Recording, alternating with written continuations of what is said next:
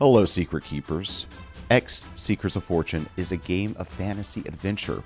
The world of Tyche is not Earth, but as with any great work of fiction, the episodes of our own history provide an endless trove of storytelling treasures. Join us as we delve into some of the real-world archaeological influences of X Seekers of Fortune.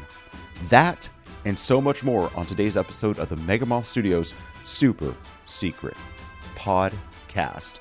Shh. Don't tell anybody about it.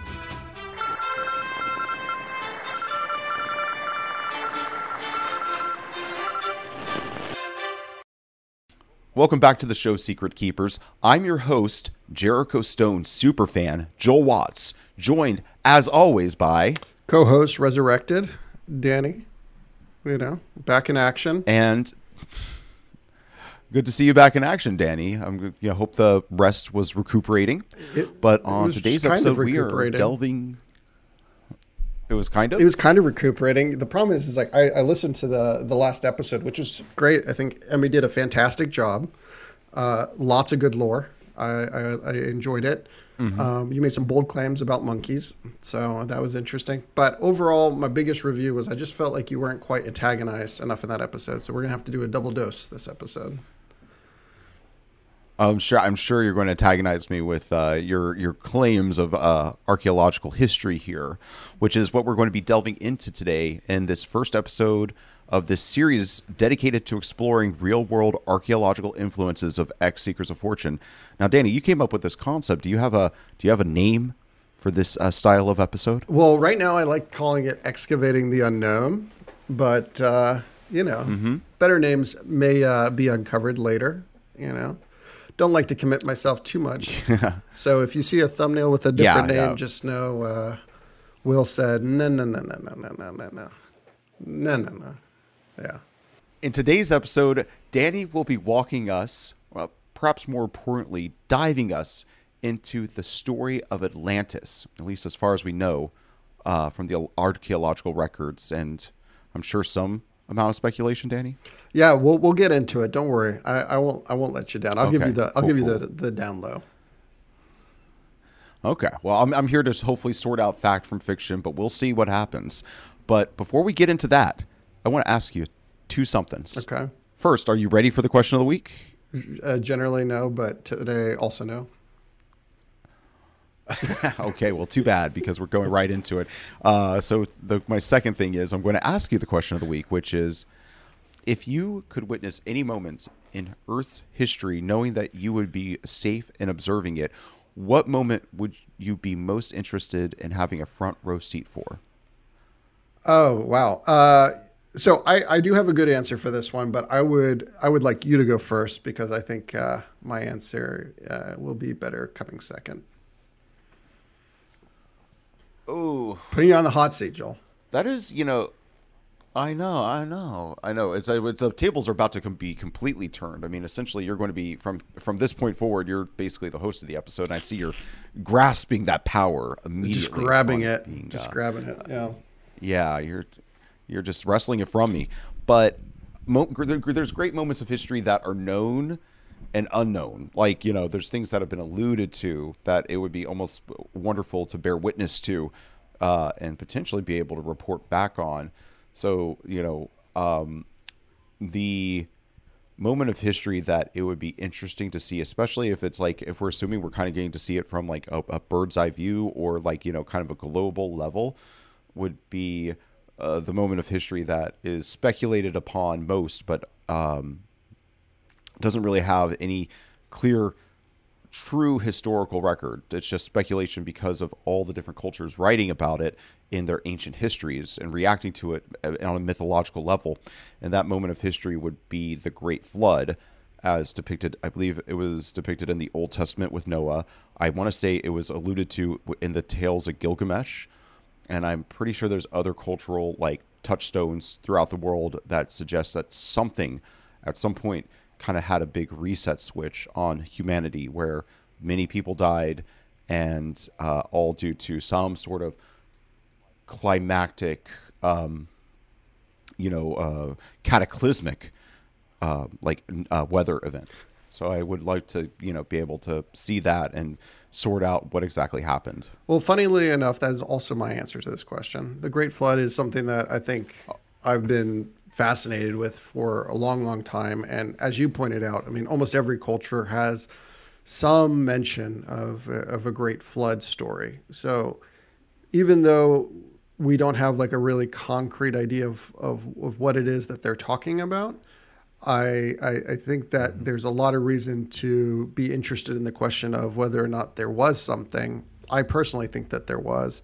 And part of this series will be delving into exploring what we know that might allude to the possibility of a great flood. And so we'll get into it a little bit today, but in future installments, we'll dive deeper into the possible floodwaters, because I think that there's some really interesting things being looked at and talked about with respect to the more distant ancient past, and I think there's a lot of possibly great archaeological discoveries ahead of us here in this next decade and century. One of the biggest advancements in archaeology as of late has been LiDAR detection. Now, do you know much about LiDAR detection, Joel? Well, before you, is this us like getting into the meat of the episode? Just want to make sure. Well, I don't know if it's getting into the meat or if it's a side salad, but I mean it's certainly something I'm curious. Okay. LiDAR detection. I wouldn't be able to tell you off the top of my head what LiDAR detection is. It sounds like something I've heard of before and probably have had mentioned, like if I was watching like some sort of documentary about like this topic on YouTube, which I do often. I'm sure they've mentioned LiDAR, but I don't know how the technology works. So I'll give you like the really high level explanation of it. So like, Joel, I don't know if we've ever talked about this before, but just in case we haven't, I'm not a scientist, a historian, archaeologist, or really qualified in any way to be talking about any of the things that I'm going to talk about in this episode. But with that being said, you should definitely believe everything I say.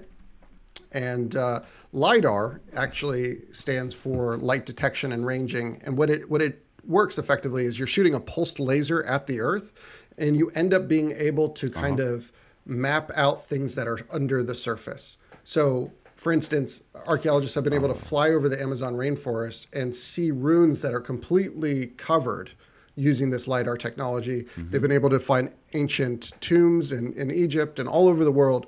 So it's giving us this new ability to see what's under the ground without actually having to do the digging. And that is a huge, huge, huge innovation in archaeology. And that is part of the reason why I think we are on the verge of learning more about our ancient past than we ever have before. I mean, it is another piece of the technological puzzle that is filling in the cracks and getting like deeper than we've ever been before. So I really love hearing that, it's not just like we've discovered everything we can. There's still new things to be coming out. And I'm sure they'll refine this or find another technology that hits, their detection at a different angle than this technology does. So I'm sure more will be uncovered soon. But that is fascinating that we're using that technology to see underneath the world. It reminds me of those... I'm not sure if it's x-rays or what have you, but like they're able to scan paintings these days, like ancient paintings, or I shouldn't say ancient, but like Renaissance paintings from the past, and see past what was on the surface, because often painters will save resources by reusing a canvas, or they'll just paint over if they need to make a correction. Like I just saw the other day, some prince of France, I want to say, they took his portrait and scanned it and realized that the artist had initially painted him as literally a short king. And then I guess after seeing it and seeing how small he looked in proportion, they must have asked him, the artist, to probably under threat of death, I'm sure, to increase the prince's height. So, so it's like the secret is revealed. Like that prince is now eating crow and probably in hell, for the embarrassment of his size that he was trying to cover up. Now, you're self-admittedly quite vain. Would you ever kill someone who did an unflattering portrait of you or threatened to kill them if you were of that era? Well, see, of that era, that's always the thing. It's like if Joel was a noble person of like the Middle Ages to Renaissance era, well, I would be a completely different person. I would have been raised with different, different things, like the different wolves. The two wolves inside of you. The black wolf would have probably been, or the aggressive wolf would have probably been much more fed by my surroundings. A lot more of a scoundrel. This day and age, I mean, I would love to. Yes. Well, yeah, I believe so. A lot more ruthless. But I think this day and age, I would love to sit down to have a funny portraiture made of me. I have a sense of humor, or at least I like to think I do. So I would love to see what the qualities of my features they would pull out to exaggerate, to make fun of me. I just want to know. I think the difference is what more about Renaissance Joel. Like, I want to know more, or Dark Ages Joel. Yeah, Dark Ages Joel. What are like the top 3 characteristics of Dark Ages Joel that are different than 2024 Joel, Powder Puff Joel? That's a great question, because I can't. Like, I would assume. Well, okay. Well, there's the two paths. Am I born into nobility, or am I just a peasant serf? Because if I'm a peasant serf, I've probably suffered through nobility. You have like way too much money and access to resources, and like way too many people care about what you think. Oh man, I'm probably I'm probably pretty scummy. I mean, I'm probably like any good noble at the time. I'm probably paying the Catholic Church a lot to keep me out of hell, to balance out all the sinning I'm doing. Probably have like my fair share of mistresses. I have if I had that kind of power at the time, I probably would have utilized it. And the last thing is, I probably would be talking a lot about how important it is for the Crusades to happen, and how those boys over there are doing such great work in the Crusades, but I would have never have ever gone and served my time in the Crusades.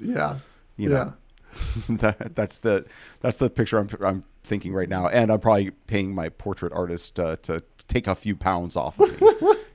Just make me a little more tight. So yeah, that's Renaissance Joel there. But I was going to say the difference between sitting down with a modern caricature artist and a portrait artist of that era is like you're expecting something funny to come out of a caricature artist versus like the person that you patronize, sitting down and like drawing an unflattering picture of you is much more of a hit to the ego, I'm sure. Yeah, especially if they're like not actively trying to insult you. They're like, "Oh, I just am doing a realistic interpretation of your short body." Mm-hmm. Yeah, not the best feeling. You could make a comedy sketch out of that. Like the artist doing his best to like figure out how to flatter the person he's making a portrait of. You just they show them the painting, and then the king like gets upset, and then like they just like quickly think on their feet and point to like a random lady nearby, and it's like, it's her fault, she was doing witchcraft. And then they both get put to death. Just to be sure. He just took her with him. Yeah. Well, you've been tainted by the witchcraft, master painter. We can't trust you anymore. Do you think like there was a witchcraft kink back in the day? Like, you think there were like some people secretly were like trying to seek out witches to get down? Oh, hell yes. Yeah. Oh, for sure. There's definitely a witch kink now. If there's a witch. Yeah, exactly. That's exactly what I'm thinking. The reason they were probably burned at the stakes, was because they probably, the wrong guy went looking for, some affection from a witch who didn't want to return it, and then he's like, well, unfortunately for you, madame, I have all the power in the town, so let me go bring a mob this way. And then he was like, well, it was okay because she died, so she clearly wasn't a witch, and I wasn't into her that much anyway. That is, talk about sour grapes. Yeah. Oh man. Well, I'm really curious what podcasts would have sounded like in the Dark Ages, or during the witch hunts. I think that we'd have some really interesting discussions on yes, what made for a high value male and the ages of burning at a stake. Oh man, I would. Okay, not many different kinds of podcasts I would listen to, but a solid like red pill like style podcast would be fun. hilarious to hear from the Renaissance and Middle Ages. I was just imagining, I mean, I don't know if you heard about this, and I don't mean to press political buttons here, but did you hear that Elon Musk visited Auschwitz and said that if Twitter was around when the Holocaust happened, that it wouldn't have happened? I have not heard that. Okay. But yeah, I mean, that is quite a bold claim. I don't know if I care to weigh in on that too deeply on this podcast that is mostly about witch kinks and things, but it's just to say that there's been a lot of speculation as to what, through the community obviously picked that up and have posted tweets of what Twitter would have looked like back in like the 1940s, during World War II. So, I think like it would be cool if people would go the next level and record an entire, Renaissance era podcast, maybe reviewing, actually seeing a William Shakespeare play at the Globe Theater. That could be good. What would a Red Pill Dark Ages podcast even look like? I mean, they barely considered anything but rich white men to be human. So like I don't understand what's the red pill? Like they're just figuring out another minority to elevate above all the rest kind of thing. Like, oh really? It's just white people from this small patch of land that is. Oh yeah. There's like they're doing far too well over in the I don't know the. I'm trying to think of a place in Europe, and obviously I'm not that well traveled. But the over in Amsterdam, they think they're all high and mighty and that they deserve everything. I mean, they're obviously swine, that sort of thing. They would obviously have different. It would just essentially be what was the bunk, I guess, kind of bunk science of the time. Well, there's so much. There's so much bug science. So much, yeah. I know. It doesn't even have to be. Now that I think about it, every podcast of that era would have been like a Red Pill podcast. Yeah. So, I mean, this is literally an era where the prevailing wisdom was that the Earth was flat, and that the universe, to the extent there was one, revolved around the sun. I mean, the Earth. That was still definitely true. I want to say that the Earth being flat was actually dispelled a lot earlier than we stereotype. But the thing about the Greeks knew. What is it? The Greeks knew. They figured it out. Yeah, exactly, and that wisdom prevailed. It's because everybody says that about the Christopher Columbus thing. It's like everybody doubted Christopher Columbus and they said the world was flat and he'd sail off of it. But what they really said is India is so much further away than you think it is. For you to sail that way and hit India, there's no way you can have the provisions to do that. You were an idiot. And he just lucked out that there happened to be a landmass between Europe, Western Europe, and Eastern India that he could hit along the way and not die. Well, this is one of the really exciting things about history is just imagining times where people didn't know what was on the other side of the Atlantic, right? And it was just like an endless ocean. There was so much of the world left to discover. And now we live in an age of satellites, and it feels like sometimes I'll just get on Google Maps and just start scrolling around the Pacific Ocean looking for islands. And it's pretty much everything that's visible from space has been mapped at this point.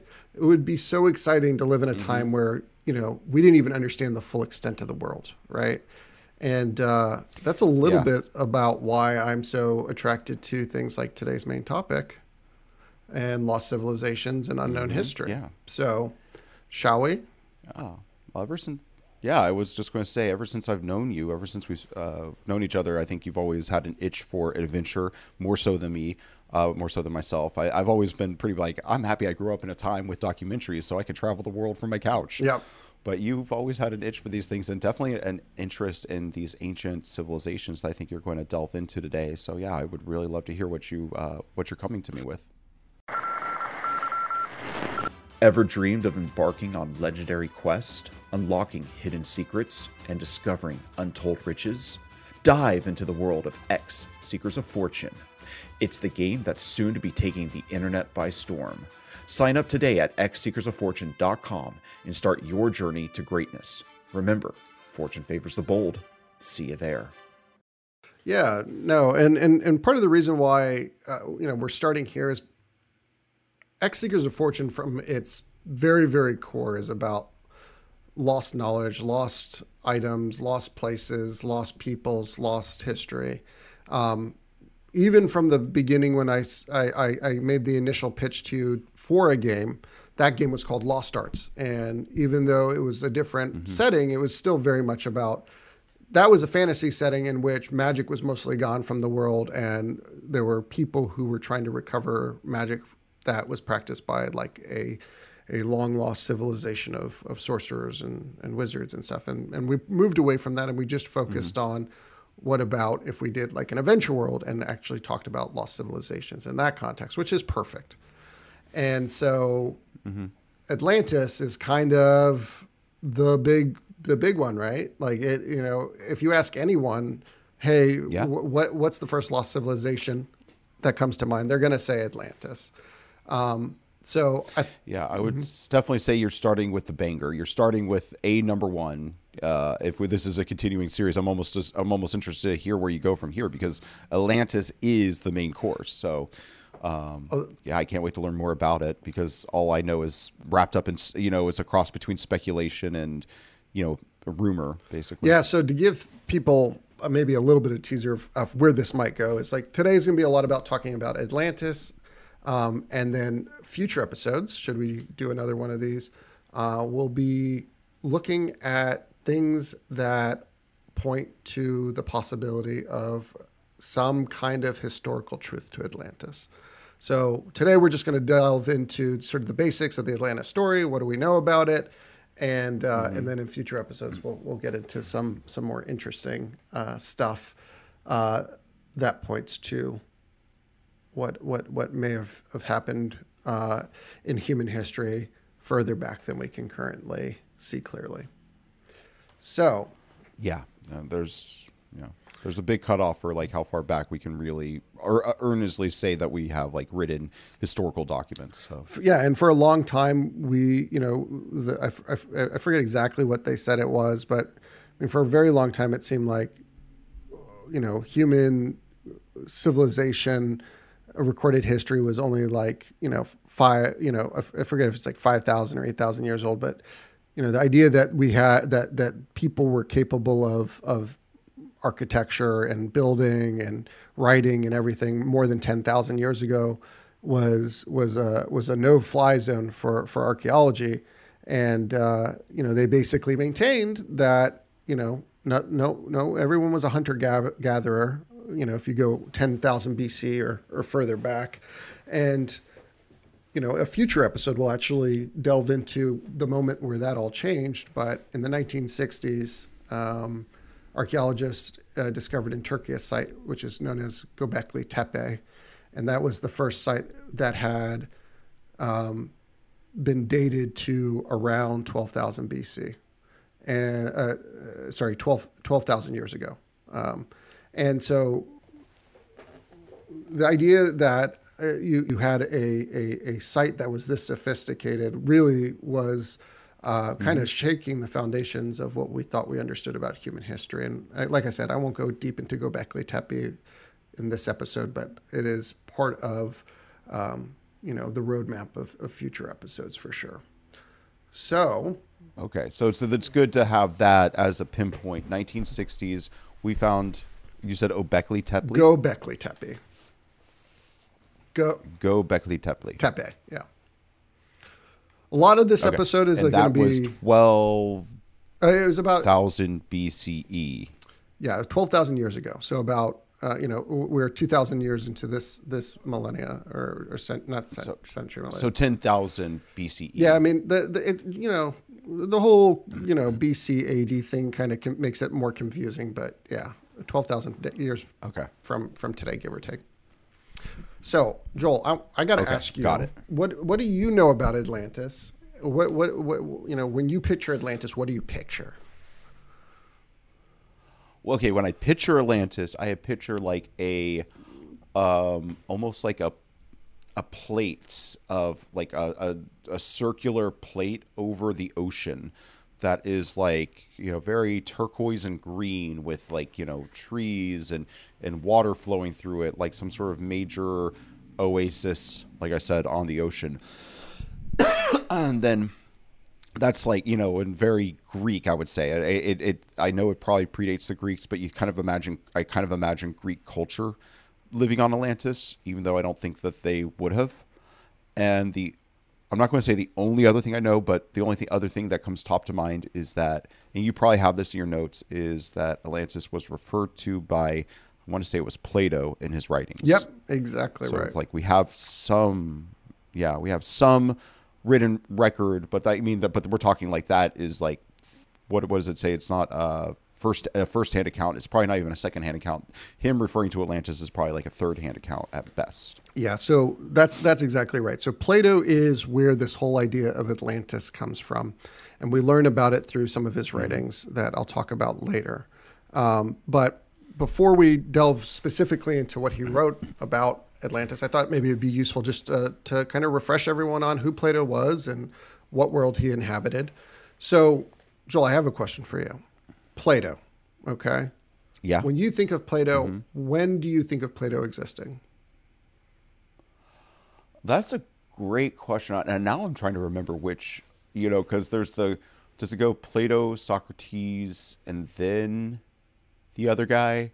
Because now I'm trying to like sort him out. Is Plato the granddaddy, or is he the one of the Socrates students? was like Plato's mentor, or at least who Plato looked up to. Okay. Okay.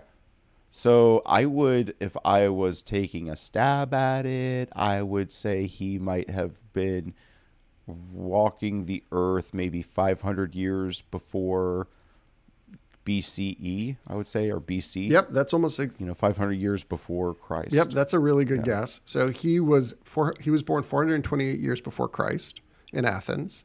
And, oh, wow. And to kind of put that into perspective for people, right? I think people have a fairly clear idea of their life in relation to Christ's life, being 2,000 years ago.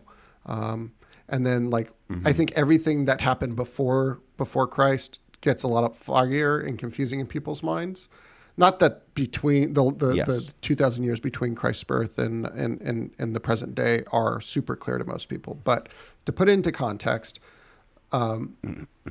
relative to when Christ was alive, to when Plato was alive would be similar to when we were alive compared to Shakespeare and Galileo. Okay, so if that helps kind of give an idea of the passage of time. Yeah. So he's born in Athens, and he's born in Athens in the golden age of Athens. This is the time where when you think of the height of Greek culture, you're thinking about culture flourishing and education, the sciences, everything that you think about, economic, political, democracy, all those things. The golden age of Athens, that's the world Plato is born into. And the world also, his world was also rife with conflict because, Joel, are you familiar with the Peloponnesian War? This that's not. Is that the war that the? I don't think I'm right about this. I was going to say, is that the war that the Odyssey is based on, or the Iliad, I should say? That I don't know, but I could find out. Okay. But the Peloponnesian War was the war between Athens and Sparta. So sort of okay, then that's a different war. So it's a civil war. Yeah. Basically. Yeah, but in that time, ancient Greece was made up of city-states, so they probably didn't regard themselves as being engaged in a civil war. They probably regarded themselves as just a clash of titans sort of thing. You know what I mean? Yeah. So, yeah, I mean, it would be like, I don't know, it'd be like pre-colonial America going to war with each other, like Georgia and New York before the signing of the Declaration of Independence had a fight with each other. Yeah, that would be a good example. And so the Peloponnesian War starts about 3 years before Plato was born in 431 BC. Oh, wow. And so okay. Athens is definitely in the middle of a conflict when he's born. So he's born into an affluent family. Plato's father claimed to have been a descendant of the king of Athens. His mother is said to have been a relative of Solon, who will become relevant later in the story. And this is the world and sort of the social class that Plato grew up in. And as a young man... So you're telling me that he's a rich, affluent kid? Yeah, he's a kind of a rich, affluent kid, He Ah, You know, pretty high sense of self, I'm sure. At least when he was young. yeah. It probably was graded with smileys and, you know, like gifts from Zeus or something like that on his report cards. Mm-hmm. So it's like, you got 4 lightning bolts in philosophy, Plato. Good for you. Yes, because as everyone knows, they were graded on the Zeus scale in ancient Greece. Yes. Yeah. So Plato deeply admired, as a young man, Socrates, who was famous around Athens for being really annoying and asking people a lot of questions. And, you know, I'm sure this is... They killed him for Yeah, it. he was literally killed for being too annoying. I think that's mostly accurate.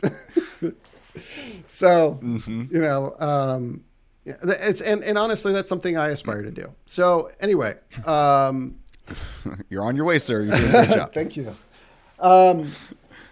So Plato's significant to human history, as he is kind of credited as laying a lot of the foundations of Western philosophy and science. A lot of people are familiar with some of his works, whether they be The Republic or Allegory of the Cave. Plato is somebody that I think a lot of people don't know a lot about him, but they associate him as being one of the big intellectuals of human history. He was very concerned with the nature of knowledge, and also spent a lot of time just reflecting on what would make for like an ideal just society. And this concept of an ideal just society is kind of how we get to Atlantis. So one of the ways that Plato wrote, which was probably influenced by Socrates, was that he would often write his exploration of ideas as though they were a dialogue between individuals. And so oftentimes his works are referred to as dialogues. And the dialogues we're going to talk about today, there's 2 of them. It's called Timaeus and Critias. And I am pronouncing those wrong, despite watching a lot of videos about how to pronounce them beforehand. So all I know from those videos is that I pronounced them wrong right now in the podcast. But Timaeus and Critias. Well, at least you can get ahead of the comment section that I'm sure was just itching to type on their keyboard the correct pronunciation in the way that it would be listed in the dictionary. They now know that you're aware that you're not pronouncing them correctly, but I can't blame you. These are ancient Greek words that probably don't even exist anymore. Yeah, I don't know. This is beyond my realm of knowledge, and as I said before, I am not a professional scholar at all. Mostly just a troll. So, that's very true. The purpose of these dialogues, Timaeus and Critias, I'm going to say it many different ways throughout this episode, was to explore the nature of the world. It might as well be an inconsistency. Yes, exactly. So, Timaeus and Critias were two different people. Like, the names of these dialogues are actually named for the people who were involved in them. And so Timaeus was a Pythagorean philosopher and a statesman from southern Italy at that time. He was a mathematical philosopher, and so obviously an intellectual that Plato would have been aware of. Critias, on the other hand, was a relative of Plato, and he was a prominent Athenian politician and a member of what they called the 30 Tyrants, which was an oligarch regime that had ruled Athens prior to the Peloponnesian War. So we learn about Atlantis through these dialogues. And so essentially, these dialogues were written around 360 BC. So he was born in 428, so 28 and 60. But things count down.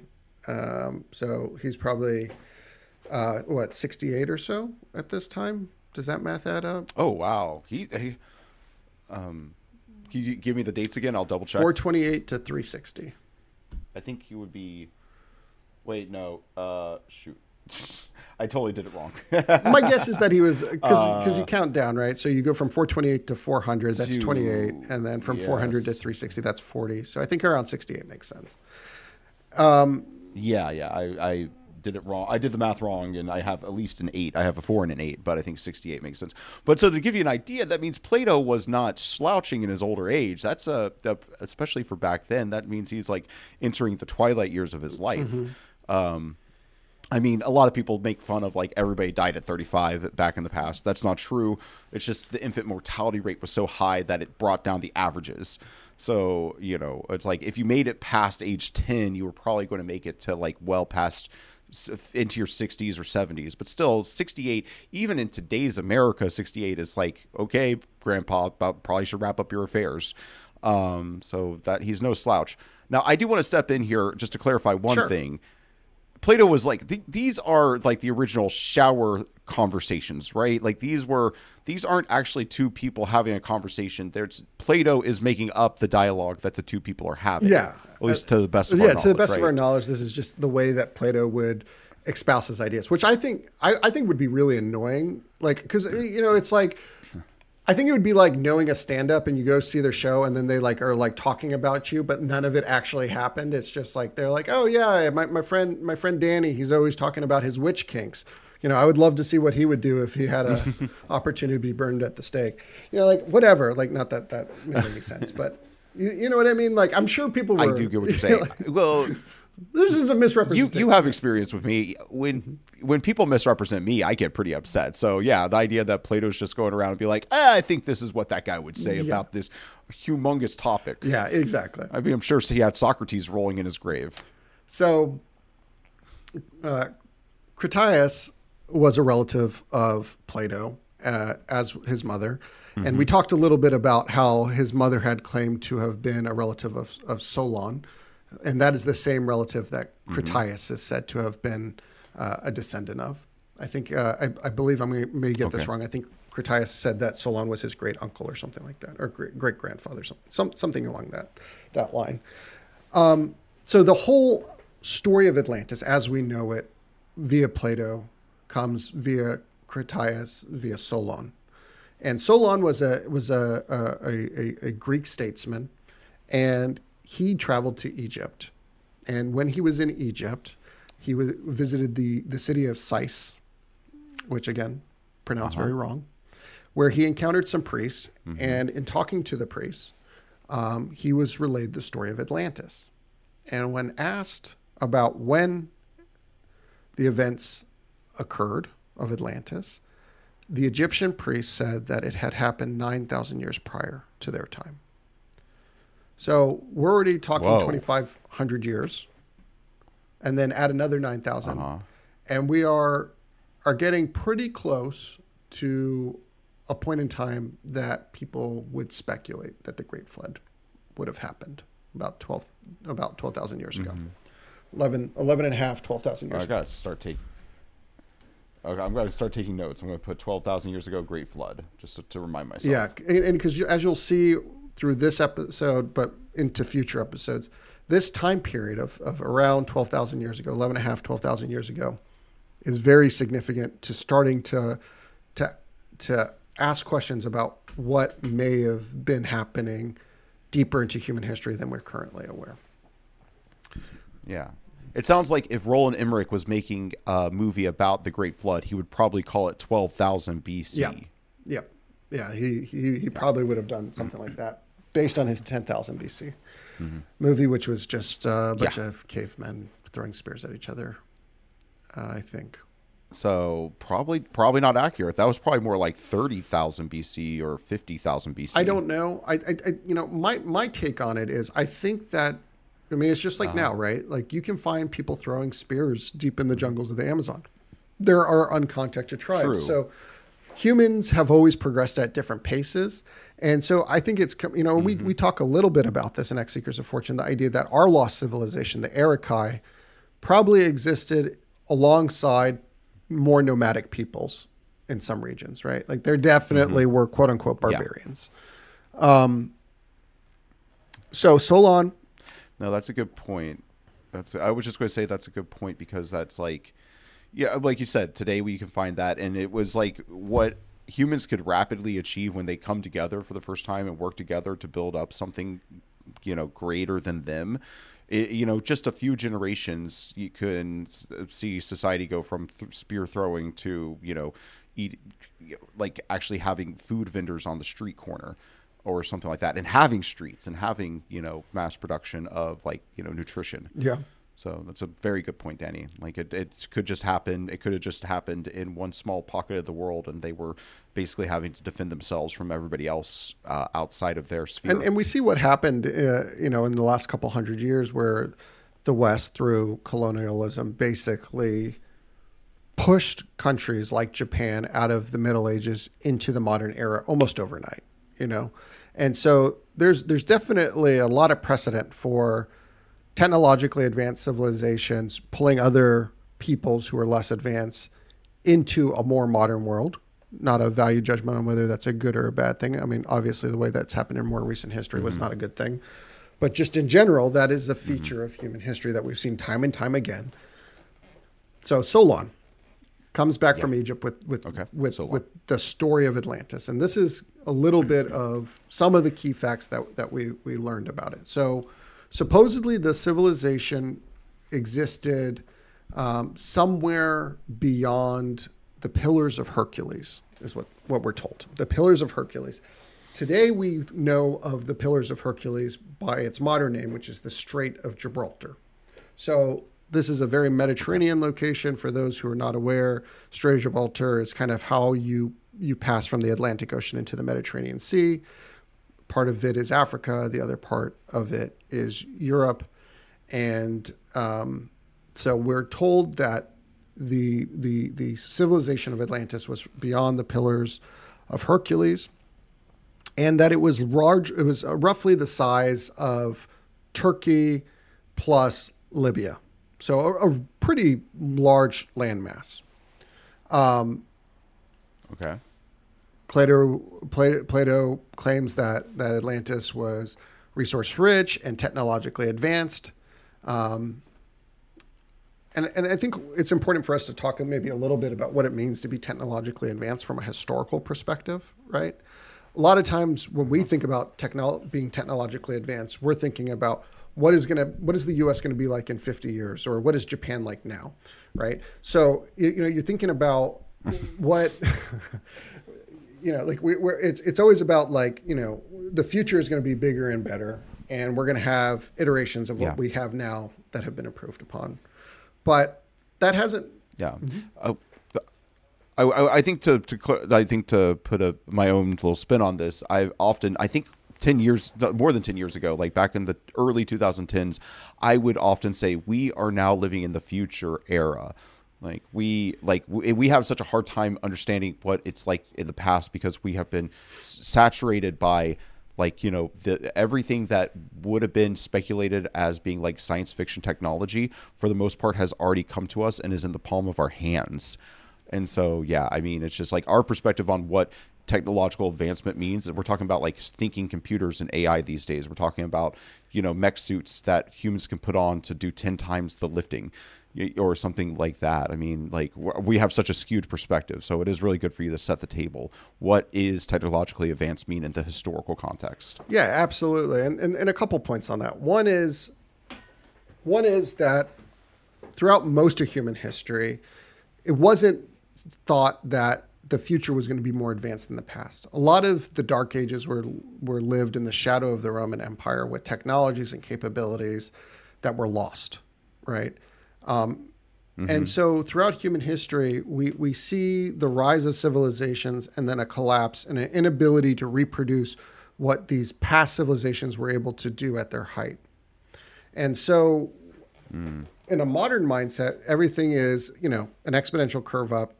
The, technology only gets better and better and better as you go in the future. But the ancients understood that collapse was real, dark ages were real. So the idea that there might have been a technologically advanced society that predated, the Egyptians and the Greeks and the Romans and the Assyrians and everyone that we think of, Mesopotamia, is very much in line with what we've seen throughout history of the rise of civilizations and the fall.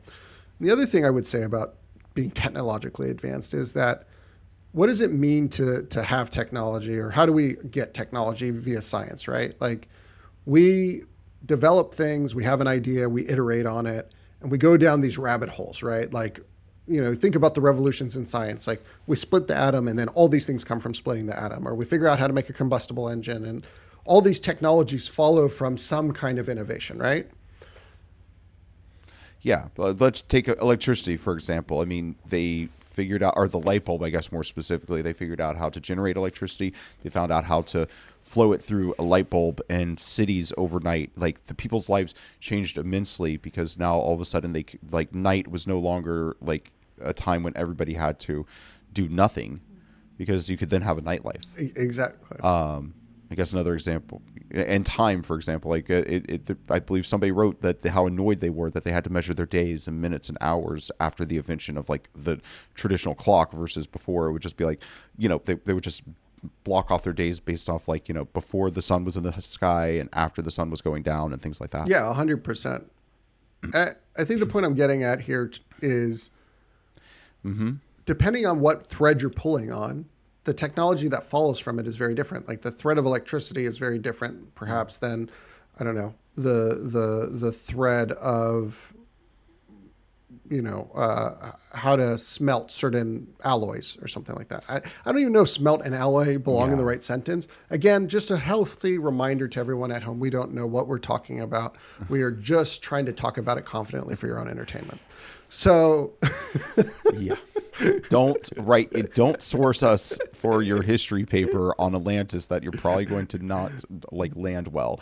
But I do understand what you're saying. It's like we could, technology isn't just one thing with an equally rising ceiling. It's like the technology to create metal versus the technology to create light are two totally different things that have like, gone on in different ways. The technology to share information. Remember, like how far away is the telegraph from the internet? But they're the same. They're like the same kind of technology, sending information across long distances, and like you could say the telegraph was a pre-internet in some ways. It's just what you could send.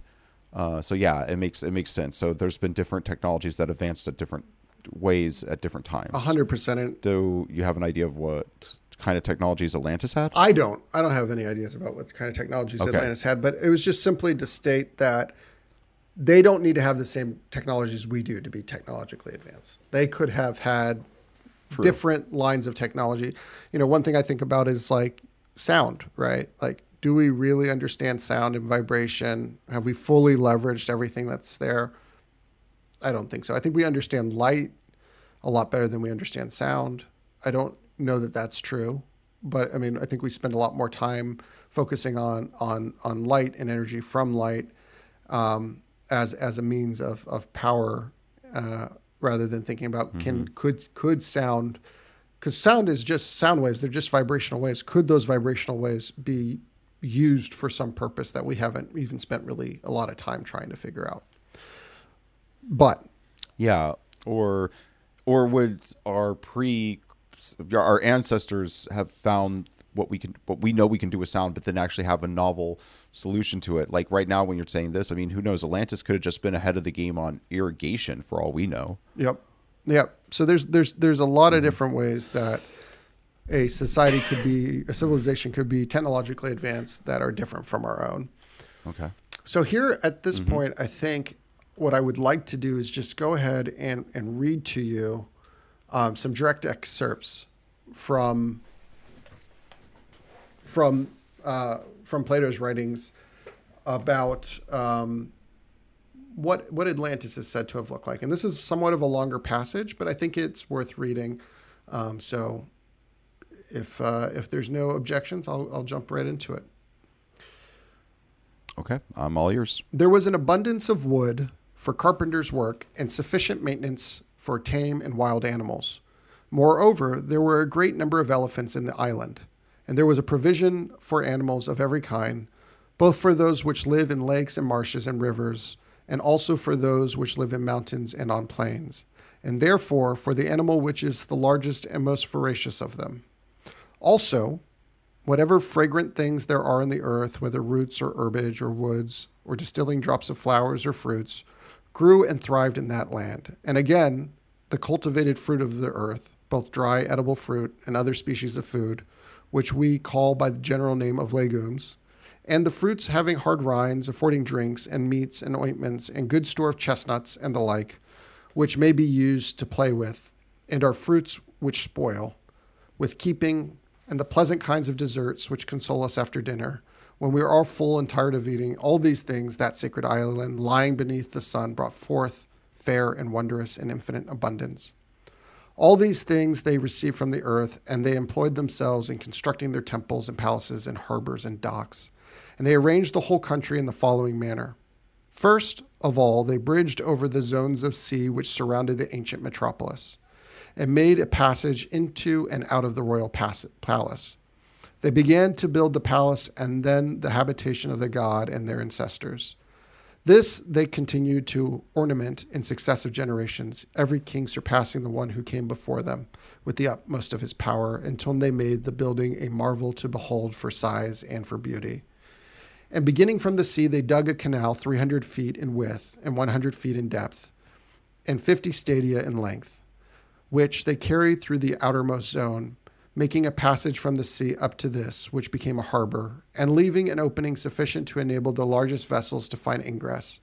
Moreover, they divided the zones of land, which parted the zones of sea, constructing bridges of such a width as would leave a passage for a single tremere to pass out one into the other, and roofed them over. And there was a way underneath for the ships, for the banks of the zones were raised considerably above the water.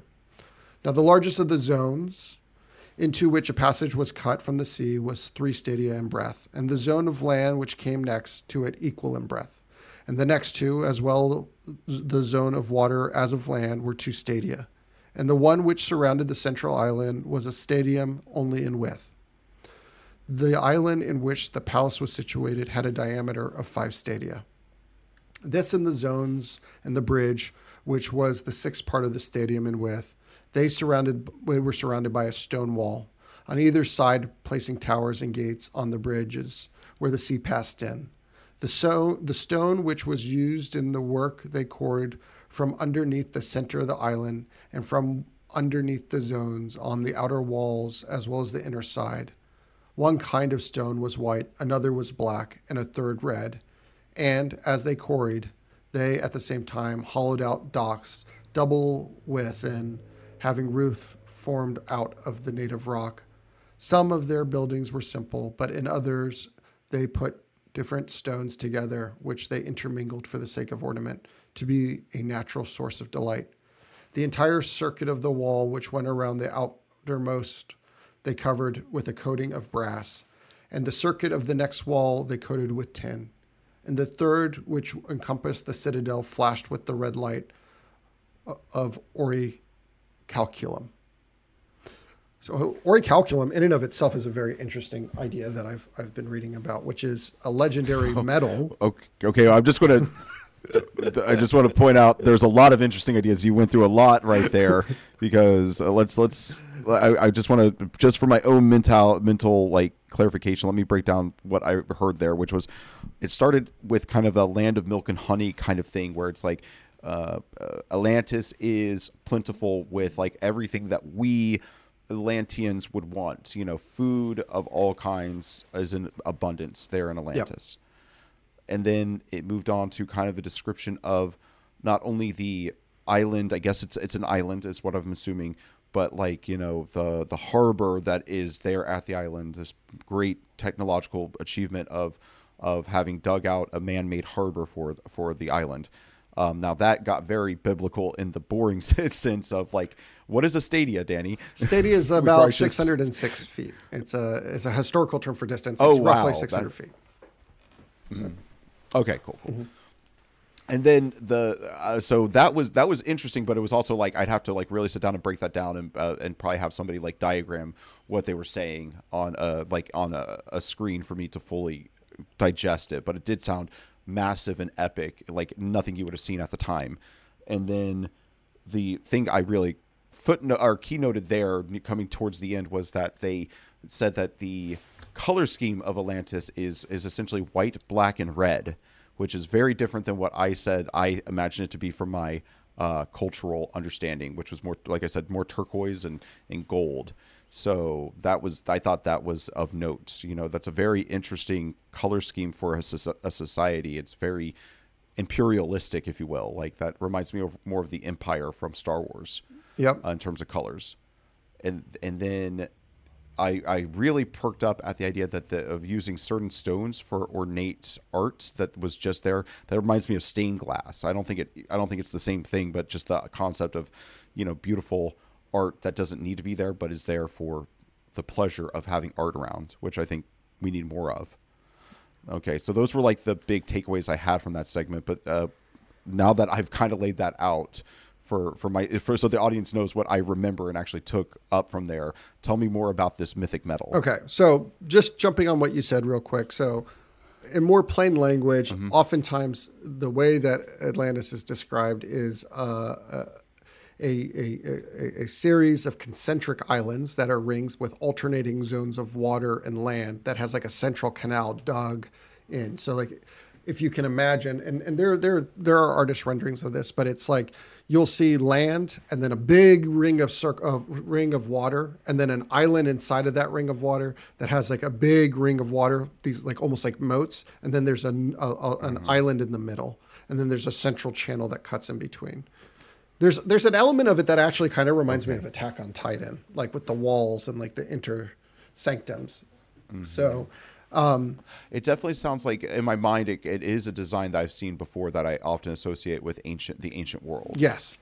And so what's interesting is that this orichalcum is this ancient metal that was supposed to shine red. It is said that the mines had been depleted, so it's not in existence anymore. You can't get it anymore. Some people speculate that it was some sort of alloy. But interestingly, and I have to do more reading on this, there was a shipwreck of a Sicilian ship recently found within the last decade that they believe may have orichalcum ingots on it. So that is something that I think is really, really neat and something I want to learn more about. But I just learned a lot about it as I was reading more deeply about Atlantis in preparation for this episode.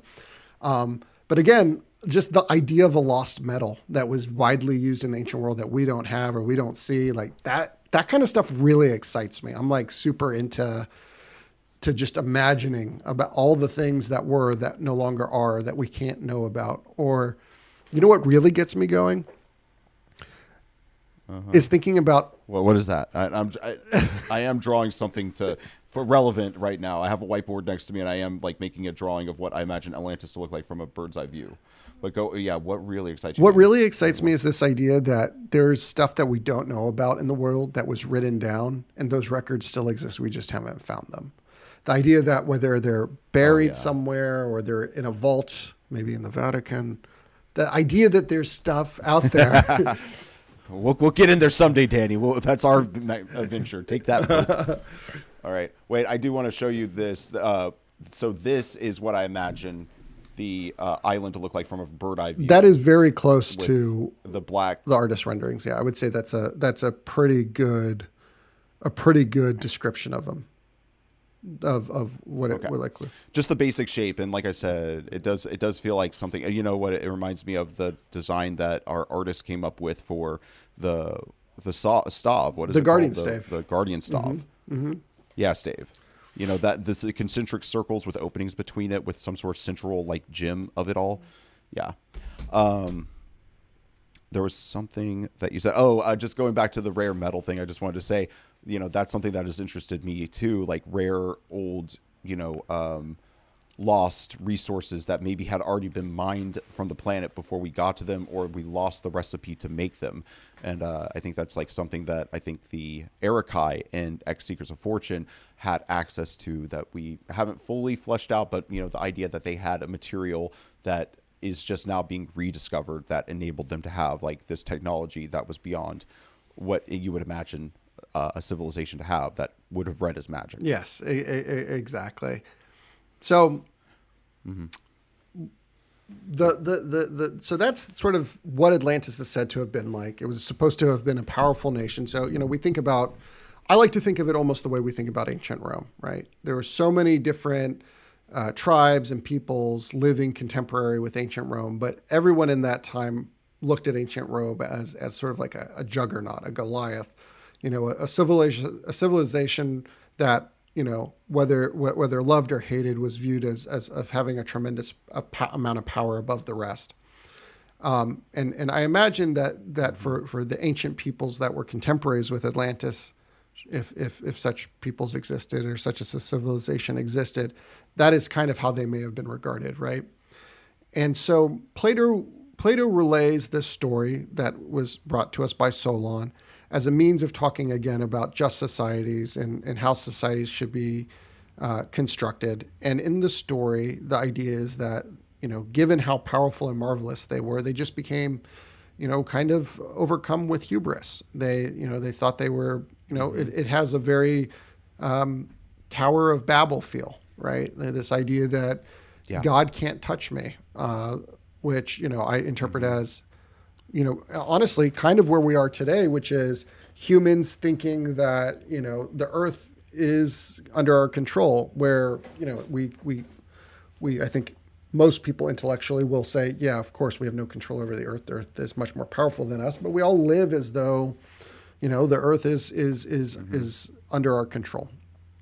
So, yeah, you're like 3 localized natural disasters away from being, set back to tribalism or something to that effect. Oh, 100%. I mean, it could happen any day. Yeah. So Plato tells us the story about the fall of Atlantis in the terms of a war. And what is said is that they had a formidable navy, as you might expect, and Atlantis went to war with whoever the ancestors of the Athenians are, which I think is very convenient for this story. And the Athenians beat the Atlanteans probably because they had too much hubris. They were too cocky or arrogant, whatever, and they get rebuffed. Mm-hmm. And like I said, the Athenians were the ones that beat them. So, given that this is an Athenian story, that sounds pretty on par for how human history is written about. Yeah. It's giving me, it's definitely giving me ancient history vibes of like, that big titan of a nation over there. Yeah, well, we took them on, or they somehow influenced us. I could get into it, but a lot of ancient texts, they've I think uncovered that basically the people who said that they were, they fought off the big bad were actually just the next generation of the big bad who were kind of trying to distance themselves from said culture. Yeah. So I don't mean to distract too much, but it's like if I were to prescribe anything, I would say, oh, this means that probably the Athenians might have actually had this society, and then they wanted to, for some reason, distance themselves from like the evils of that society. Yeah, I mean, well, that's more speculation. That would definitely track, though. I mean, that is often a pattern we see throughout history. So anyway, there's this big war between Atlantis and Athens. Athens beats Atlantis, according to the story. And then, then shortly thereafter, Atlantis is said to have experienced a terrible earthquake, and in the course of one day and one night, sunk into the sea. And following that, all that was left was sort of an impassable barrier of mud. So, when we think about the timing, we think about the Great Flood as just kind of being this big flood that happened. I think a lot of people picture it as a bunch of rain and everything. But honestly, most likely something like that would probably be the result of a larger cataclysm. What would happen, for instance, if, an asteroid hit the ice caps? You would see pretty rapid sea level change worldwide pretty quickly. Right. Mm-hmm. So, the idea that maybe a powerful nation that occupied a particularly vulnerable geography being swallowed up as a result of a disaster, I think is extremely plausible. And we don't know, we don't know if Plato viewed this as history that he was relaying, if this was meant as an allegory, or if this was just a myth, but it has captured the imagination of people for a very, very long time. And, you know, I think a lot of people embellish and imagine it as being this magical place. But for me, it could just very well have been the Rome before Rome, right? Or, you know, I mean, obviously there were a lot of Romes before Rome's, the Assyrians and the Persians and Egyptians, maybe. yeah, just many, many great civilizations. Yeah. But, you know, I think as we have this conversation, we look at it, you know, I'm so interested in knowing, was there really a civilization like this out there? And in the future episodes of this series, if we do them, I want to talk to you about the different things that might line up to some of the other things in the story, such as the Younger Dryas, such as the right chart structure, things like that. So, Okay. yeah, so that's the 101 on Atlantis. I didn't want to go too much deeper. Okay. I thought this would be a good primer and would be also a good way to kind of transition into a discussion about what you see as, from the story that I just shared with you, as being some of the influences that you can clearly see having seeped into X Seekers of Fortune. Yeah, well, when we first started talking about the game, or maybe before we started talking about the game, early on in the process, I do remember you talking about like some of your favorite like little nuggets of these ancient lost civilizations, and you know the those untold histories. And I remember, you know, I will admit that I got a little bit in my head. I was just thinking about the Ancient Aliens TV series where they do a lot of speculation beyond speculation. They just make up things wholeheartedly, a whole cloth about like, you know, how the ancient world was visited by aliens and how that, you know, aliens could have like basically built the ancient world, which, you know, has definitely it's fun entertainment. In fact, if you want to experience those kind of stories, there's a YouTuber, what's her name? Belle. Belle I know it's Delphine? Belle. Like, give me 1 second.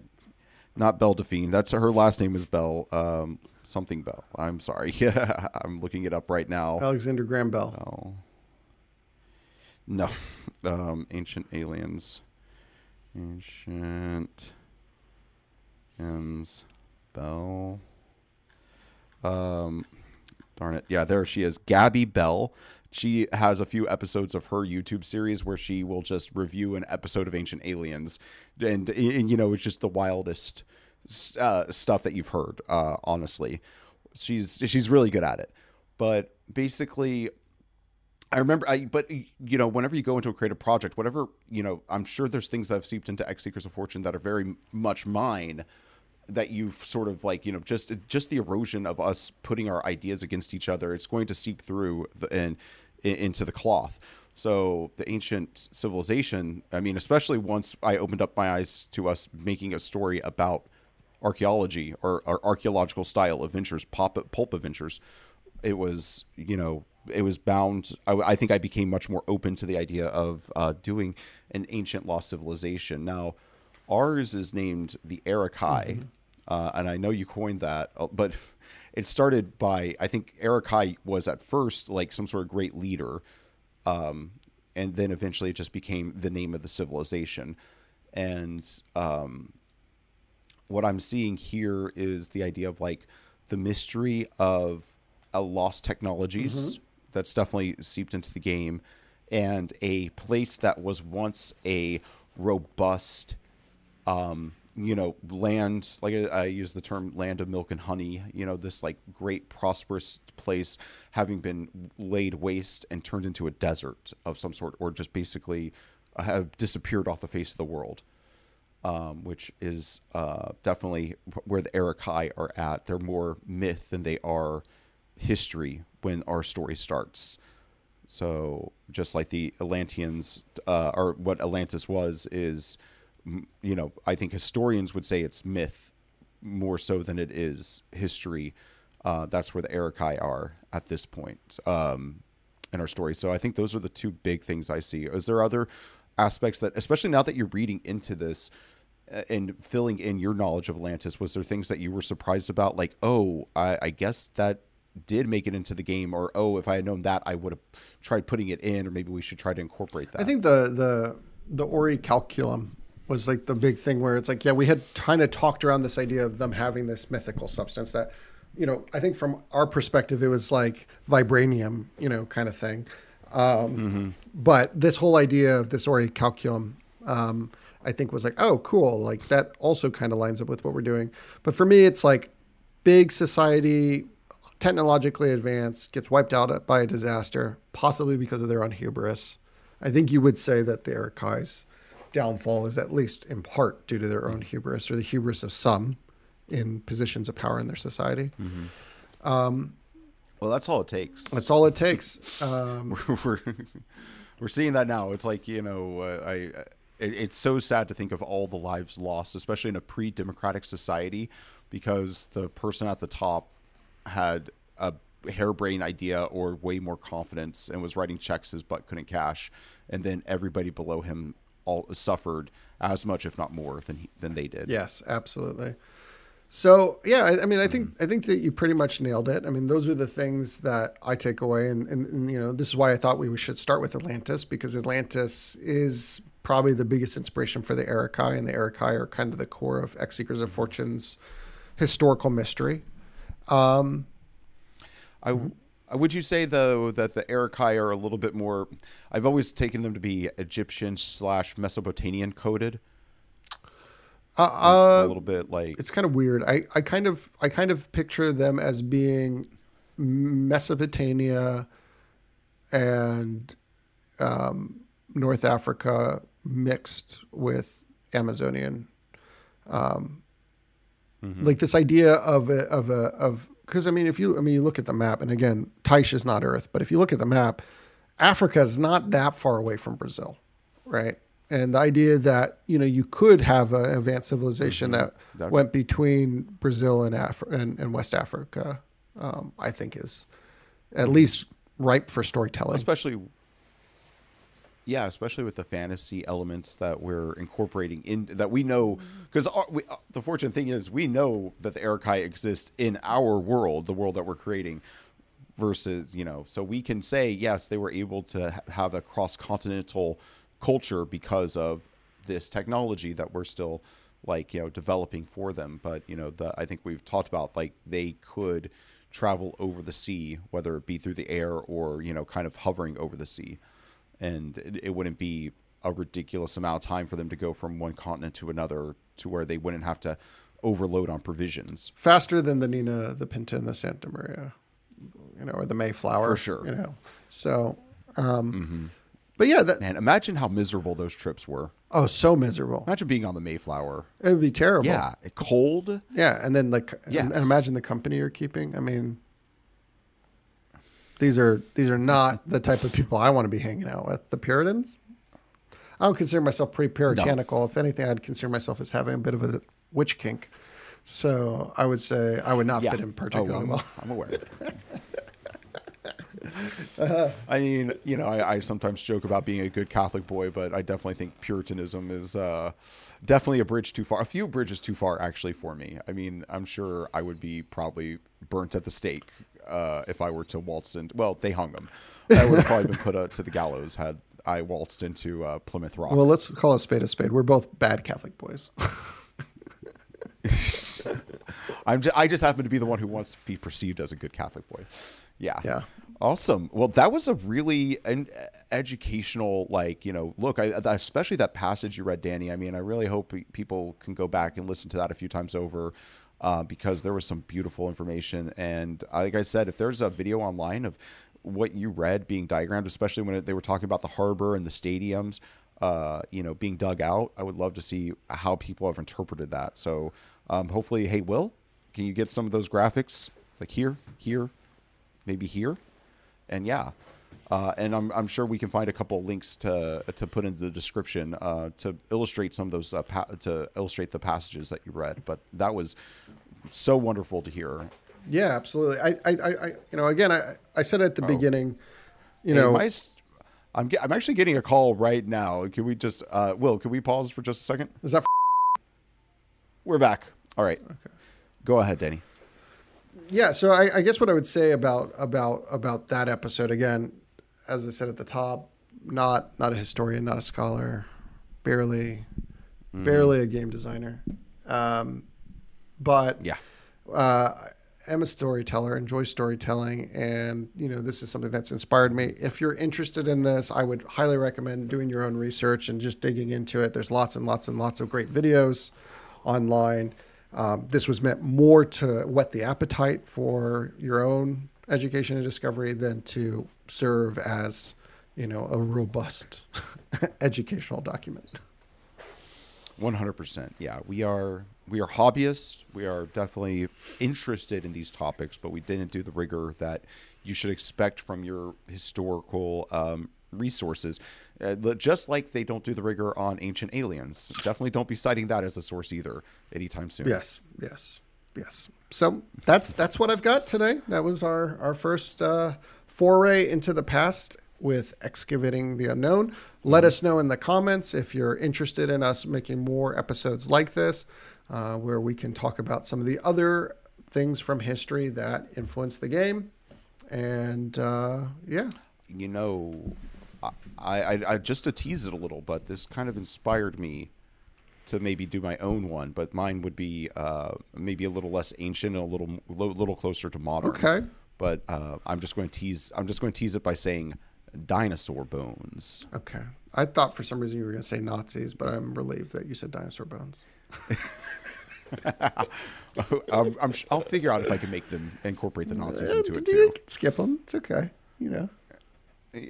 Hey, all right, Danny. Well, I think I know I learned a lot from that, from everything you had to say there, and I'm actually very much more enthused about learning more about what we can discover about Atlantis, and I would love to see more speculation. But I think we've kind of gone over the key takeaways, and we've gone through everything we wanted to say. So maybe this is a great time to remind you, the audience, hey, did you like this episode?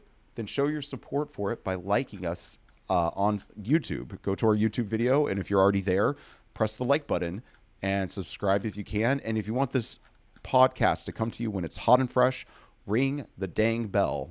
Danny, do you got a little ring sound for him? Ding, ding, ding, ding, ding, ding, ding, ding, ding. Yep, that's the dinner bell for the podcast when it's hot and fresh and ready to go.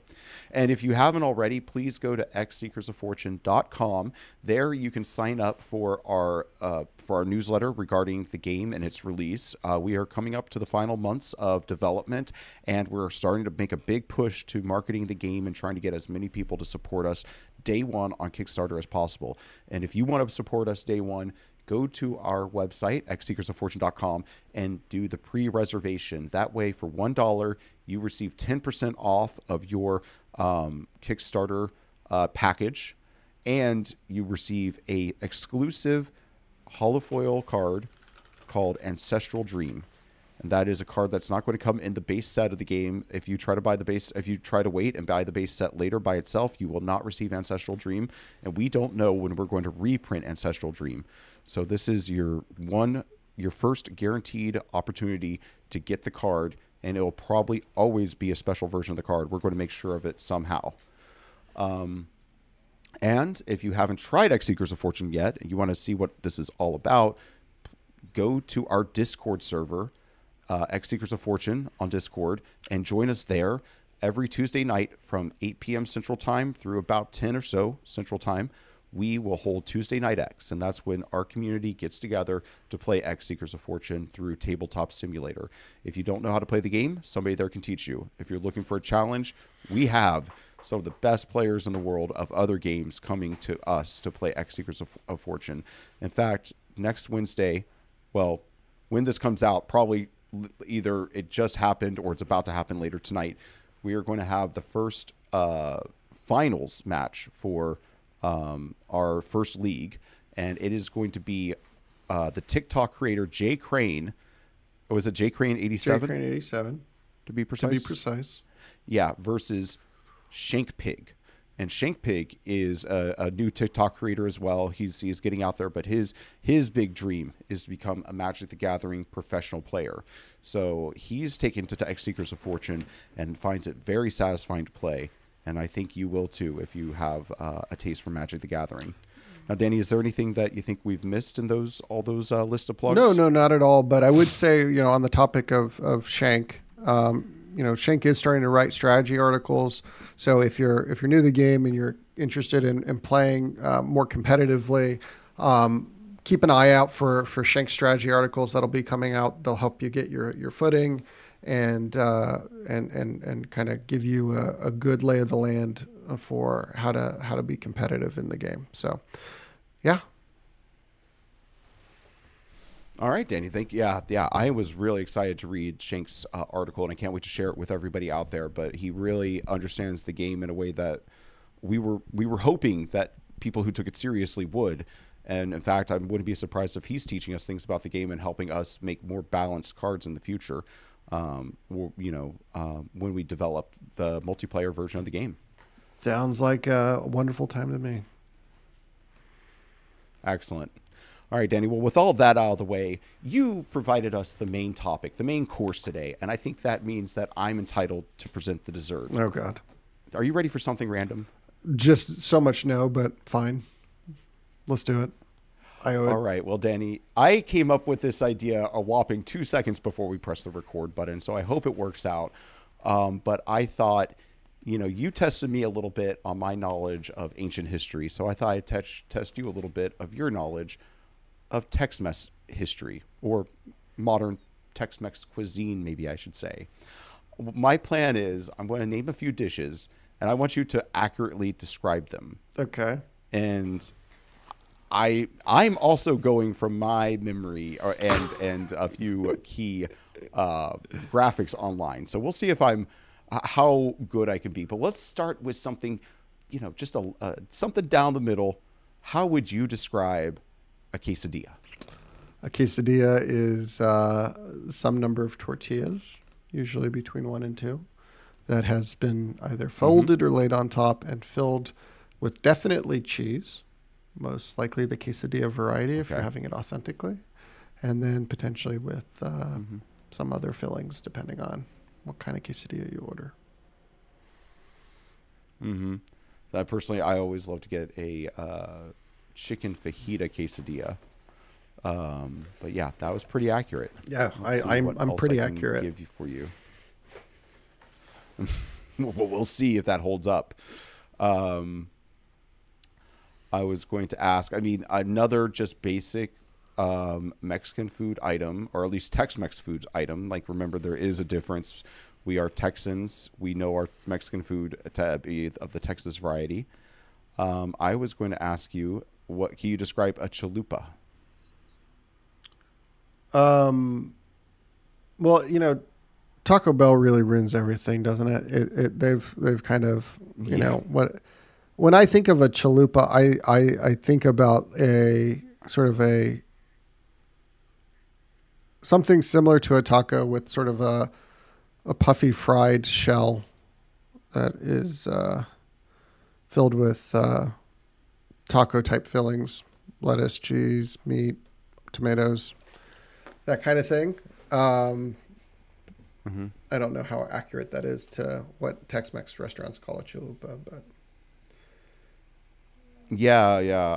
I guess in my brain, I was imagining it to be, the flat hard shell topped with, refried beans, and then your choice of like meat. I always think of that as a tostada.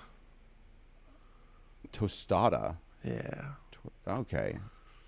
But and then see, it just goes to show how divergent our understanding of these things can be.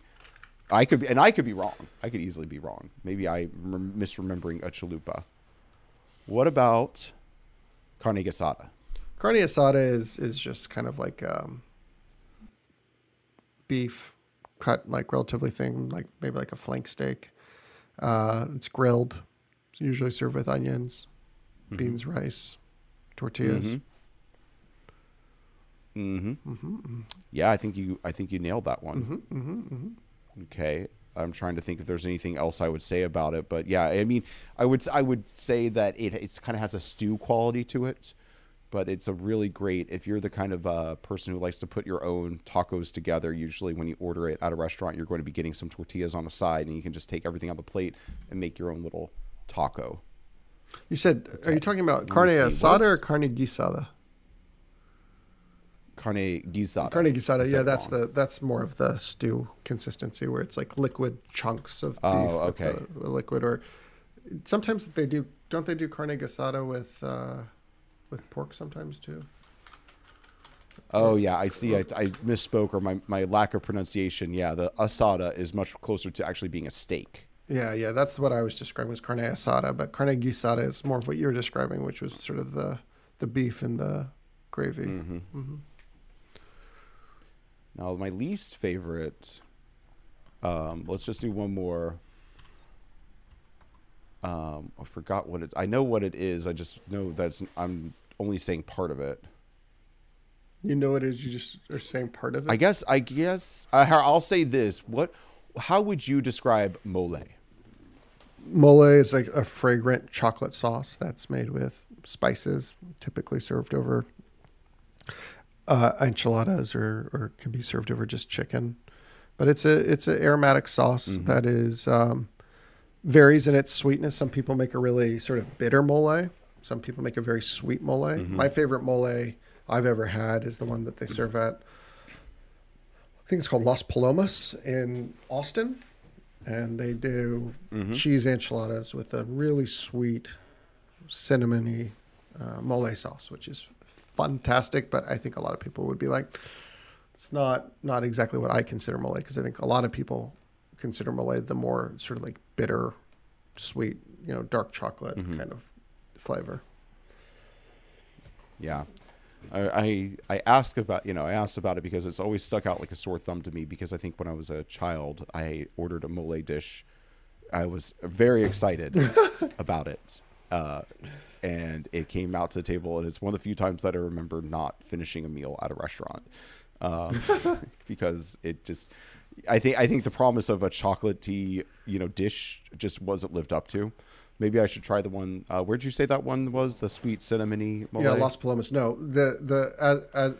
as a child you may not have liked it, but as an adult, I think that you'll be like, this was the mole I was looking for. I'll send you a link to Las Palomas. See if I can figure out exactly where it is. I hope it's still in existence. That would be disturbing. Okay, yeah, it's Las Palomas. Yeah. And it is on Bee Cave Road in the Westwood Shopping Center in Austin. Hey, you know what? Next time I'm in Austin, we should definitely go, because I miss that place. Okay. Yeah. Always use it as a good excuse. Come and visit me as a good excuse to go and get some delicious food. That's what I visit you for most of the time too. You always know the best places in Houston. Yeah. I'm looking forward to having Houston cuisine more regularly. Well, I think that covers most of our bases. I mean, of course, there's a lot of different dishes in Tex-Mex food, but that was a nice little overview of some of them, and I think you passed with flying colors. You might have even answered my near accidental trick question of the asada versus gasada variety. So, Danny, I'm going to give you a perfect score of 100 out of 100. Oh, thank you very much. Appreciate that. If I know anything, it's Atlantis and Mexican food. And yeah, Tex-Mex. It seems like it. Well, okay, folks. Well, with that, I think we're going to go ahead and wrap this episode up. Got to keep it under an hour and at least under 2 hours for Will's sake. Otherwise, that Taskmaster is going to be coming at us. Yeah. So, Danny, any last minute thoughts before we get out of here? Nothing worth sharing publicly. Okay, well, I can't wait to get on the phone with you in private. Me too. Well, this has been Danny, and I have been Joel, reminding you that you must start somewhere, so why not here? Thanks for listening. Theme music by James Hilden, produced and edited by William Weinley.